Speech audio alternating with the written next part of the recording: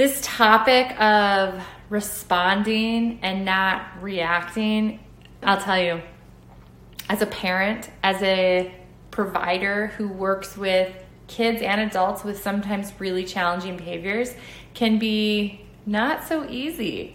I think it's so important that we just even talk about it and have some self-awareness as parents and as providers. If you're working with people with chronic pain, if you're working with people with mental health challenges, if you're working with kids or adults with behavioral learning and socialization challenges, sometimes their deflections or behaviors or outward manifestations of gaps in brain development or inefficiencies in how they're processing their world, engaging and connecting with their world can be really challenging, can be really triggering for us as the parent, as the provider. We want to react.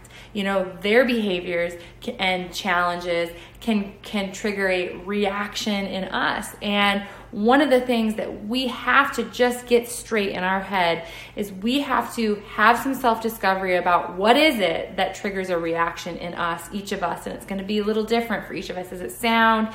Is it hyperactivity? Is it inattentiveness? Is it impulsive behavior? Is it pushback and a need to control? What is it? And then when we can have our own self-discovery about what our own deflections are, we can have more awareness of what things trigger our deflections and our knee-jerk reactions.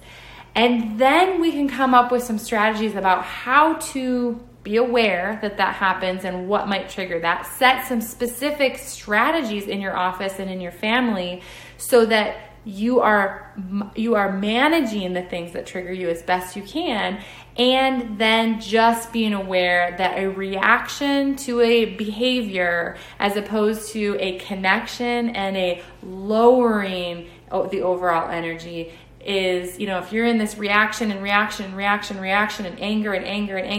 deflection, that is not productive. If we have a reaction from a patient or from a parent or a child, or a parent, we need to be able to understand what's happening there, control our own energy, our own responses, and respond and allow space for this, and then not just react. And that will create a healthier, more productive environment, and allow for space to later have really healthy connection and talk through logically why the reactions were there from the child or the patient in the first place. So remember, it's not about just reacting, it's about understanding what are our own triggers, what are our own deflections. Is it noise? Is it the need to control? Is it impulsive behavior? What is it that triggers you and your deflections? It gets you in your brainstem.